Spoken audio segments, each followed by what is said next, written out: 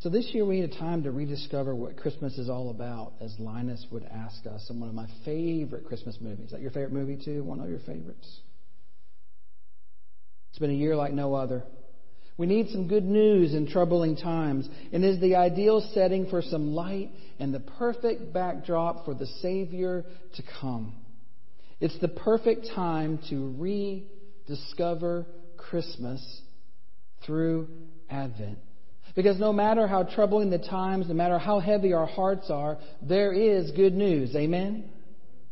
And I think this year we are really going to find that out in a different and more powerful way than ever before as we look at the themes of Advent, of hope and peace and joy and love in a different way through the pages of the 4 gospel writers.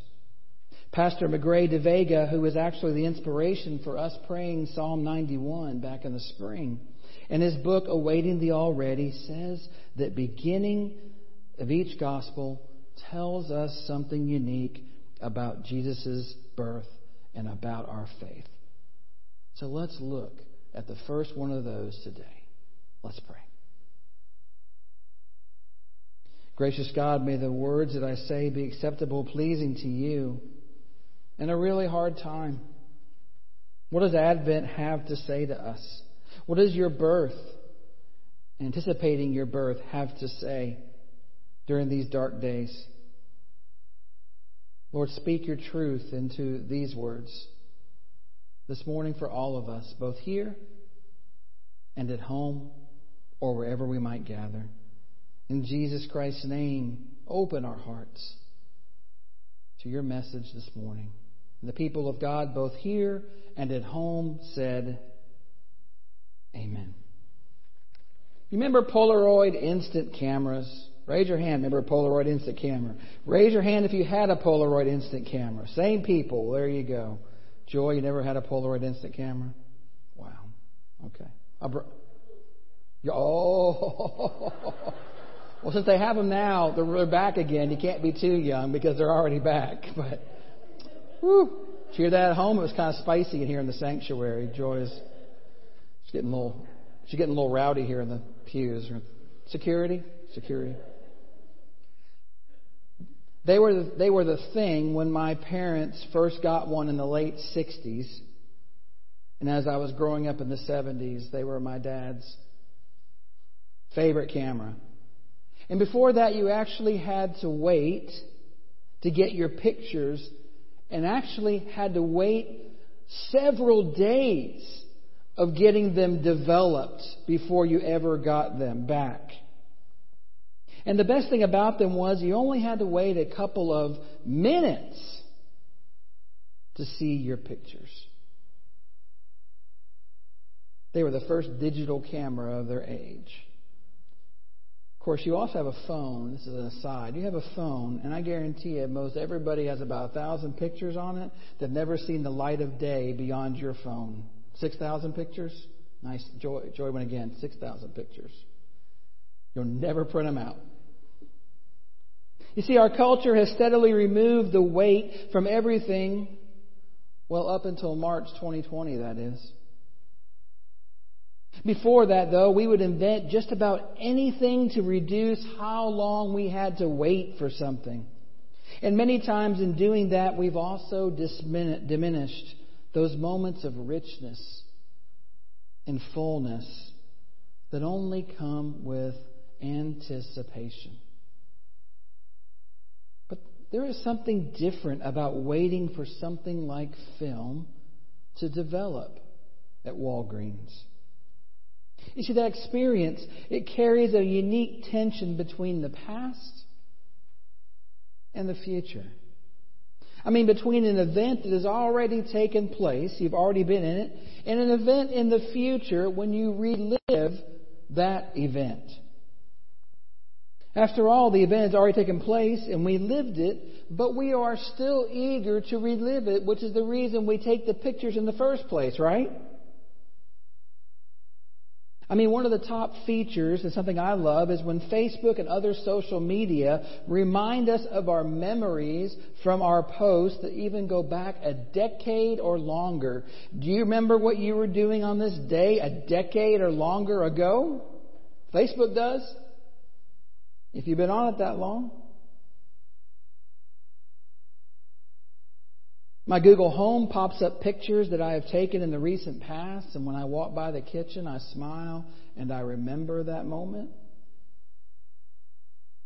We're eager to get that picture from the Polaroid or developed at the drugstore or on your Facebook page because we want to see those memories in a fresh, new way.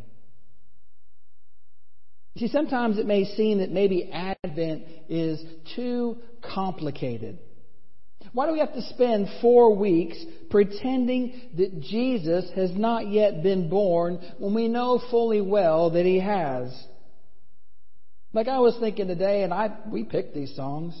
I'm thinking that "Oh Come All Ye Faithful" had absolutely nothing to do with Advent and is more about Christmas. Why did I choose this song in the first Sunday of Advent? There wasn't even hope of one word in it. It's that tension.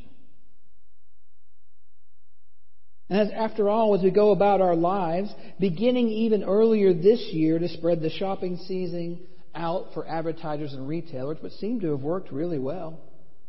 No place we went was busy. I mean, they were busy, but they weren't packed. Nobody killed each other for a television this year that I know of in any place around the country. Maybe they'll keep doing it. I don't know. They would want us to believe the Christmas season is already here.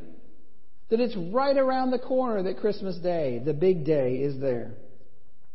So why prepare for something that has already happened? Well, maybe, just maybe, Advent is a lot like waiting for pictures to develop in the old days. Of all the seasons in the Christian year, as we start it once again, it is Advent that best highlights the tension between that past and that future. You see, Advent fills us with the hopeful anticipation in our present. And it is hope that we celebrate on this first Sunday. What a better place to start than hope. And when we journey to Bethlehem, it's not that we think Jesus has not been born. It's not just that we believe that Jesus will come again, though that's what Advent's about, both those things. It's about looking at those old photos we pull out from time to time, or looking back on those memory posts, and allowing the past and present to amaze us again. In the present, as if Jesus is arriving again for the very first time, as if Mary and Joseph are still waiting for what's about to happen. And so this time around, we'll be looking around through the eyes of all 4 of the gospel writers. Our photographers who have assumed a different angle on the action and selectively choosing what part of Jesus' birth that tells the story they want to tell the best. And Pastor McGray de Vega, as I mentioned earlier, in his book Awaiting the Already, says that each gospel tells us something unique about our faith. He says that Mark would want us to slow down, turn around, prepare the way for Jesus. That Matthew would want us to confront rather than ignore the realities of this hurting world and to look for the Jesus who is already here. And that Luke would want us to sing songs of obedience and of praise and even of silence, which we're kind of doing right now with some of the ways we have to still sing praise, but we're not using our vocal cords.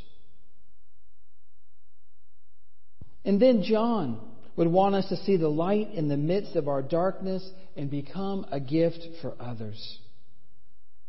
So this first week of Advent, we want to look at the beginning of Mark and what he has to say about Jesus' birth. Now, we learned back in our sermon series, Gospel Discipleship, that nothing in Mark moves slow. Mark's favorite word is immediately. And as I forgot to mention at the beginning, the YouVersion notes are back. So if you haven't pulled those up, you might want to pull those up because there is the notes. I'm back to those. I'm doing stuff again, so this is me. So those notes are all there, and that's one to fill in the blanks.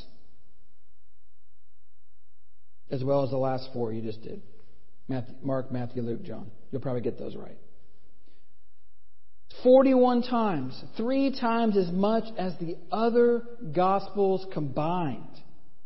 See, Mark is all about action more than teaching. It's the shortest Gospel. It's probably the oldest. It's more than likely formed the basis for all the other Gospels, even though it's not the first in order. So when we look at all 4 of the Gospels, we have to start here and see what Mark says about the birth of Jesus. And it turns out that Mark says absolutely nothing. Mark says nothing about the birth of Jesus. Yep, nothing. Nada. Not a single word. Like the whole thing goes. No. The whole commercial with all the clips. Nope. Nada. No. Nothing. It might seem odd that the earliest portrayal we have of Jesus' birth is blank. There are no angels. No shepherds. No mention of Mary or Joseph. No star. No manger. Instead, when we first meet Jesus in Mark's 9th verse, He's fully grown. So why do we include Mark's Gospel in our four-story portrait of His birth? Because it begins in a way that is quintessentially what Advent is all about. Mark begins with John the Baptist. You see, Matthew and Luke don't talk about him until chapter 3 of their Gospels. And John takes forever to introduce him. But Mark begins with the starter's pistol. A right out of the gate, straight in your face moment in the wilderness to get your attention. Because Mark wants your attention immediately. Sort of like that police officer you just went by and didn't realize it. So you looked down at your speed. Saw those blue lights light up behind you. They started to pull out, burning their tires.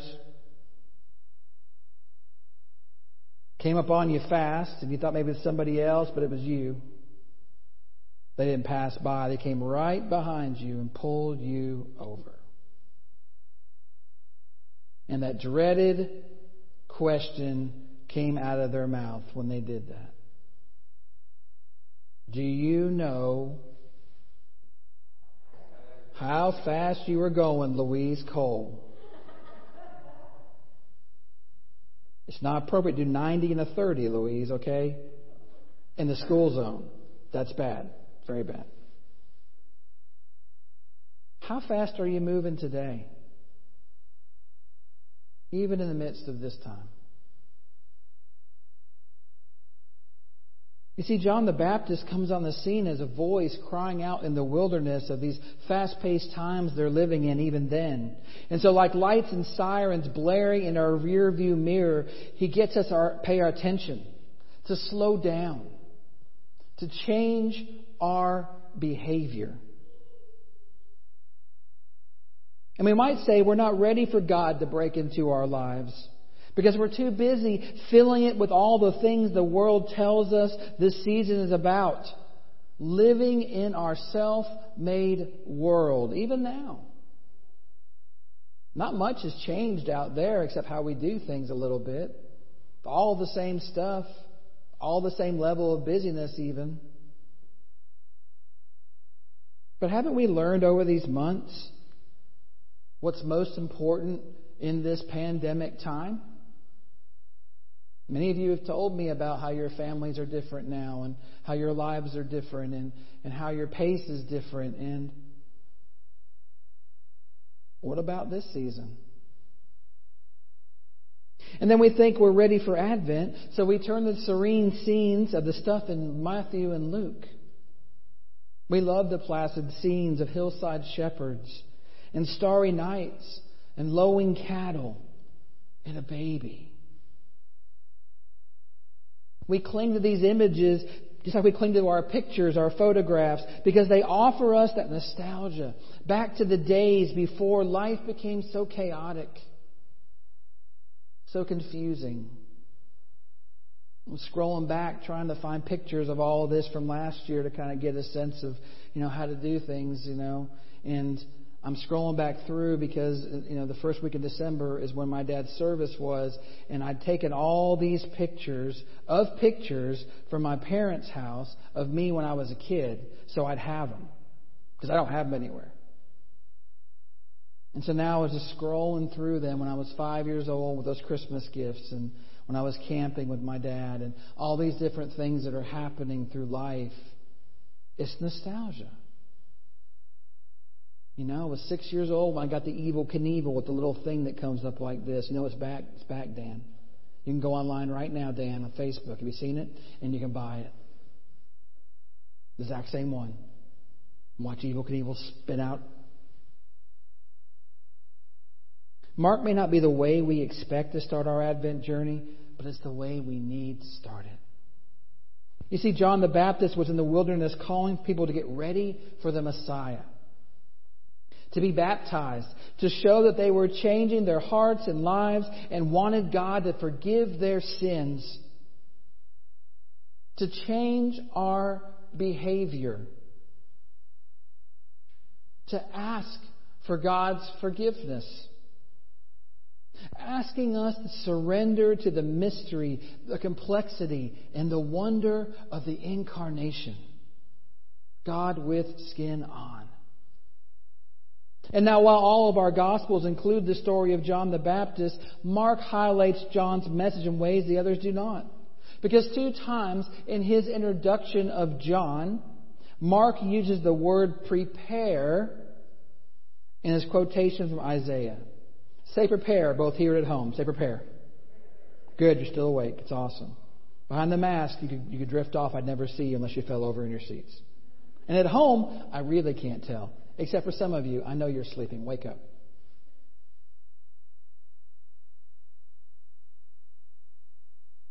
Mark 1, 2-3. Look, I am sending my messenger before you. He will prepare your way. A voice shouting in the wilderness, prepare the way for the Lord, make his path straight.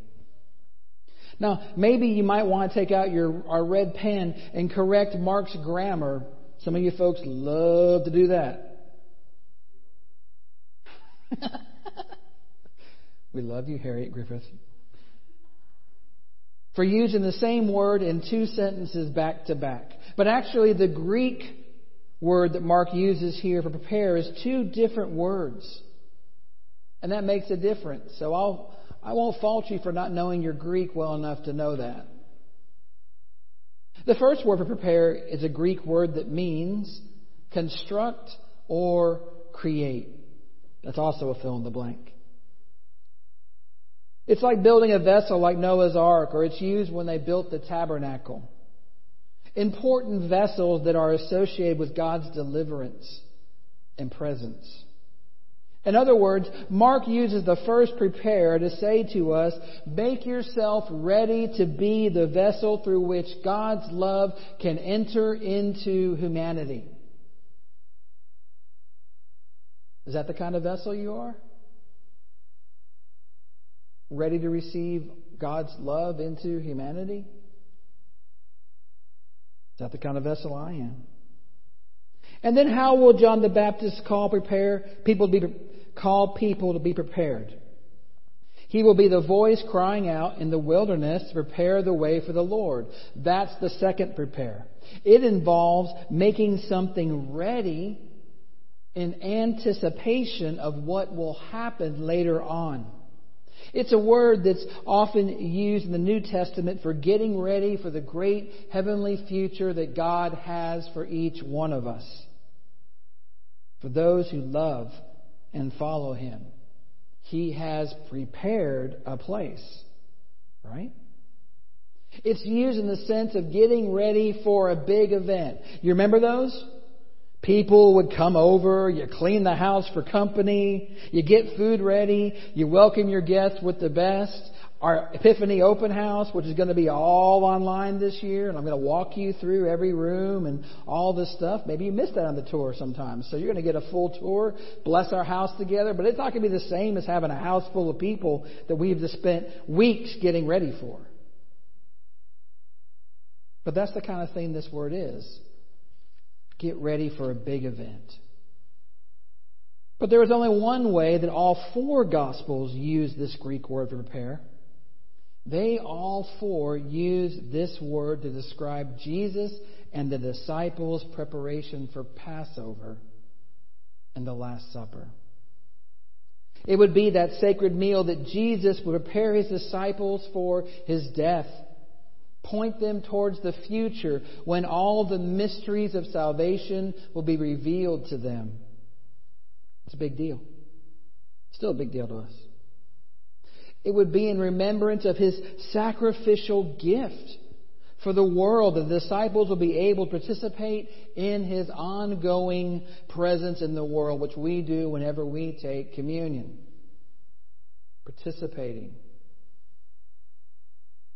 And by calling us to prepare the way of the Lord through John the Baptist, Mark challenges us to change our hearts and lives and make ourselves ready to receive Jesus.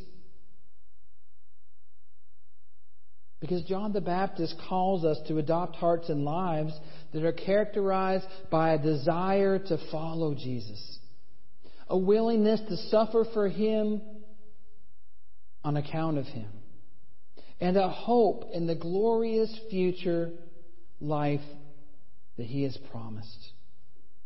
So what does Mark do in this first few verses of his Advent story? He tells us to prepare to make ourselves ready as homes to receive Jesus and prepare and participate in Jesus' life and death and resurrection. But while Mark is the only one to use the word prepare twice at the beginning of his gospel, say prepare. Very good, still with me. Here is what all the gospel writers agree on when they quote Isaiah 43, which is what is being quoted by John the Baptist. That the best way to prepare for the arrival of Jesus is to make our paths straight. To make our paths straight. Proverbs 4:25 through 27 tells us how to live the right and straight kind of life. It says this: focus your eyes straight ahead. Keep your gaze on what is in front of you. Watch your feet on the way, especially those of you who like to stumble. And all your paths will be secure. Don't deviate a bit from the right or the left, and turn your feet away from evil. In other words, if you want to prepare a way for Jesus that leads to true, abundant, and holy living, then your path must be a straight line. Amen?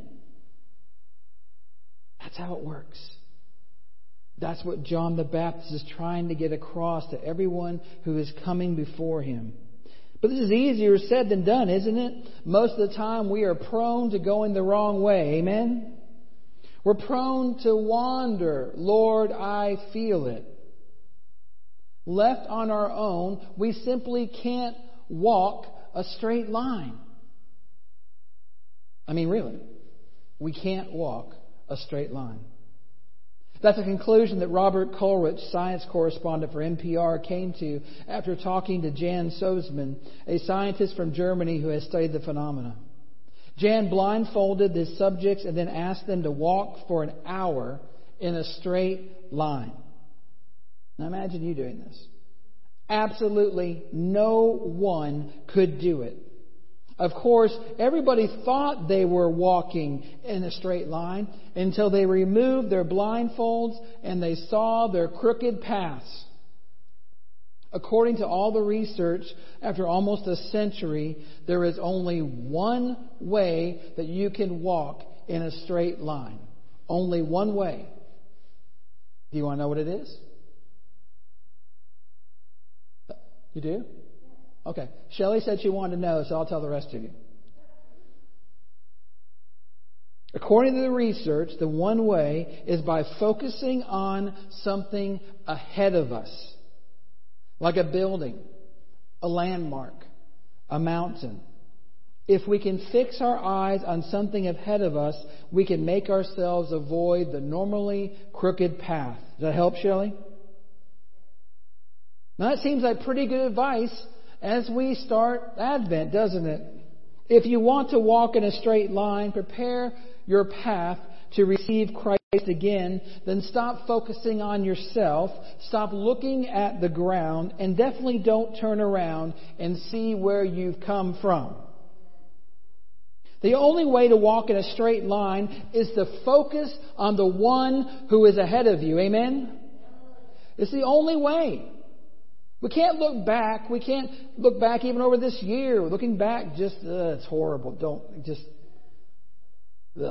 These memories are going to come up in like a couple of years, and we're going to be like going, oh my gosh, I'm so glad it's not like that anymore. We have to look ahead to the one who is ahead of us, leading us. If you can fix your eyes on Jesus, then you can avoid the crooked course and keep turning away from God. I don't know about you, but usually this time of year is a crazy and busy time for me. Getting to this point right now to this day was crazy and busy as it was. And most years we're so caught up in checking off our Christmas gift lists, attending or hosting parties, being so caught up in the tinsel and the trappings and the merry and the bright of the season that we forget the best and most effective way of preparing for Christmas starts first with preparing for it in our hearts. But maybe, just maybe, COVID Christmas is giving us a gift beyond price. A chance to set our hearts straight. Ask God to reveal to us everything in our wayward lives. That's the central message of Mark's beginning. No angels, no shepherds, no mention of Mary and Joseph. Nothing we would expect to find in any Christmas play or pageant.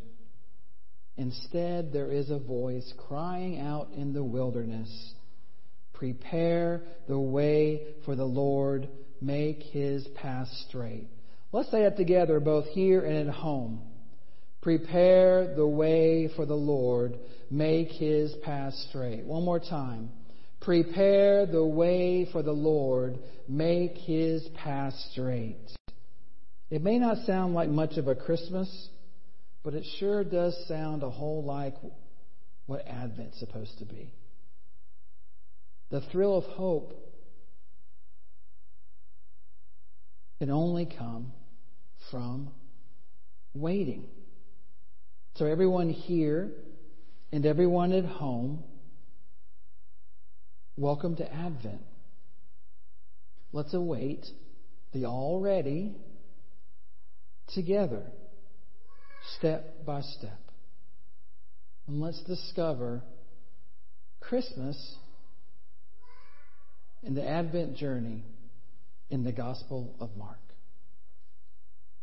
Amen.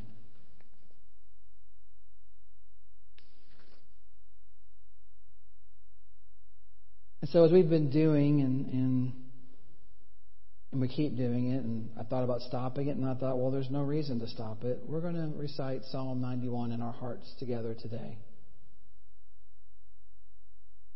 Lord, thank you for the rest that comes when I choose to live in your shelter. I declare you alone are my refuge, my place of safety. You are my God. I trust in you. I pray you will protect me and my family from the virus. I pray you will cover me and shelter me. I thank you for your faithful promises that remind you will protect me. Help me not to be afraid of all that I hear and all that I see. Help me not to dread the virus that is terrorizing our world. Lord, many are sick and more are fearful and anxious. Pray protection for me, my family, my church, my community, my city, my state, my country, my continent, and my world. I pray, Lord, as I make you my refuge, that no evil will conquer us nor come near our home. Pray for protection by your angels wherever I go. Lord, I love you. I trust in you. Please rescue and protect me. Thank you for answering when I call. Thank you for being with me in trouble. Thank you for salvation and the hope of heaven. And everybody, both here and at home, said together, Amen. So we, as I wrote in the email, chose this theme. I was looking at these things, and they said love came down at Christmas, and Christmas is all about Jesus, and all this other stuff. And I'm like, yeah, those are all things that I believe, of course. But this one really struck me when I was picking all the things out for your bags. Believe. That we're going to need to believe more than we've ever believed during this season. And the back of the bag says, everything is possible for one who believes. That's the message I want all of us here and at home to think about every time you look at this bag, every time you look at your ornament on your tree, every time you do all the other things, these are my favorite, the little Advent. You got one of these because they're my favorite. If you don't like them, well, that's too bad. I love the little doored Advent calendars. I've grown up with these my entire life. Sometimes they had chocolate behind them, but you didn't get one of those. I know. But there's probably some really good things that are in here, some great messages and things you'll find in that. And I hope that no matter what you get out of this sermon series, what you get out of these weeks of Advent, is that you can believe. Here, at home, no matter where you are, nothing can separate us from the love of Christ. And really, in that, from each other. So Dana and Mary are going to give us a treat of a song that, if you listen to the words of, may inspire you today.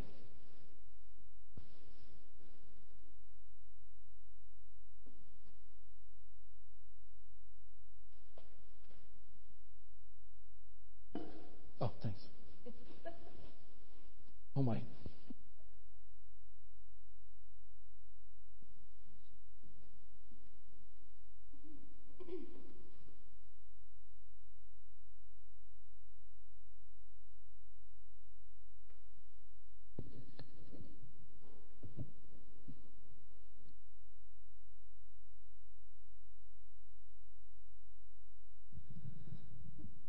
So some of you may recognize this song. It's actually from The Prince of Egypt.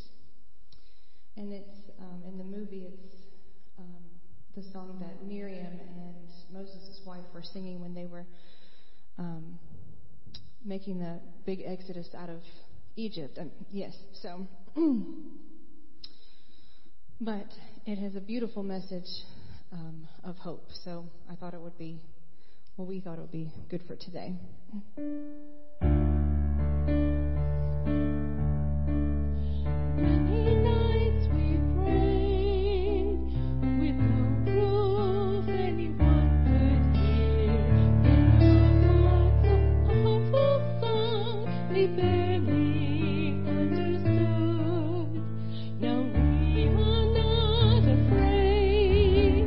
Although we know there's much to fear, we will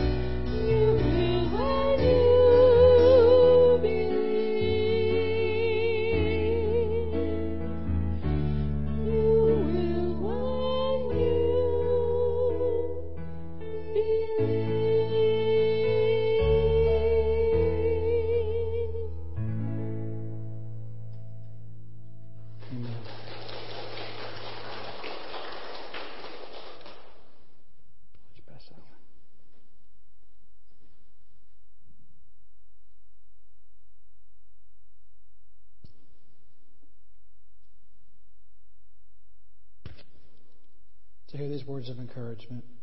On this first Sunday of Advent, it signifies the hope people felt in their hearts for the promised Messiah to lead them out of dark and hard times.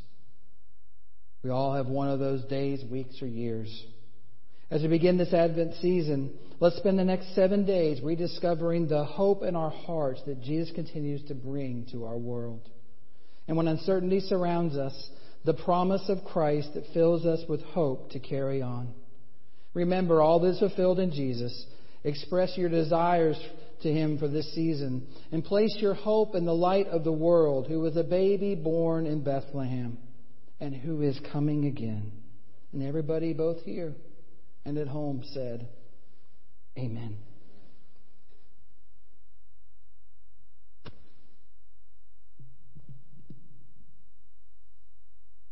Please stand and join me in minimally singing, Come Thou Long Expected Jesus.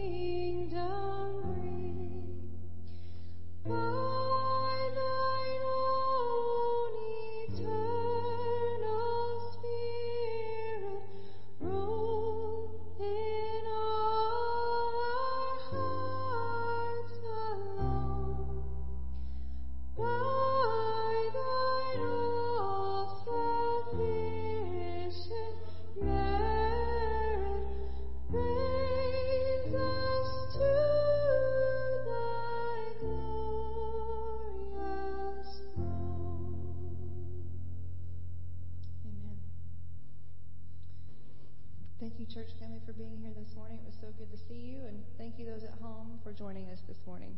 We love you.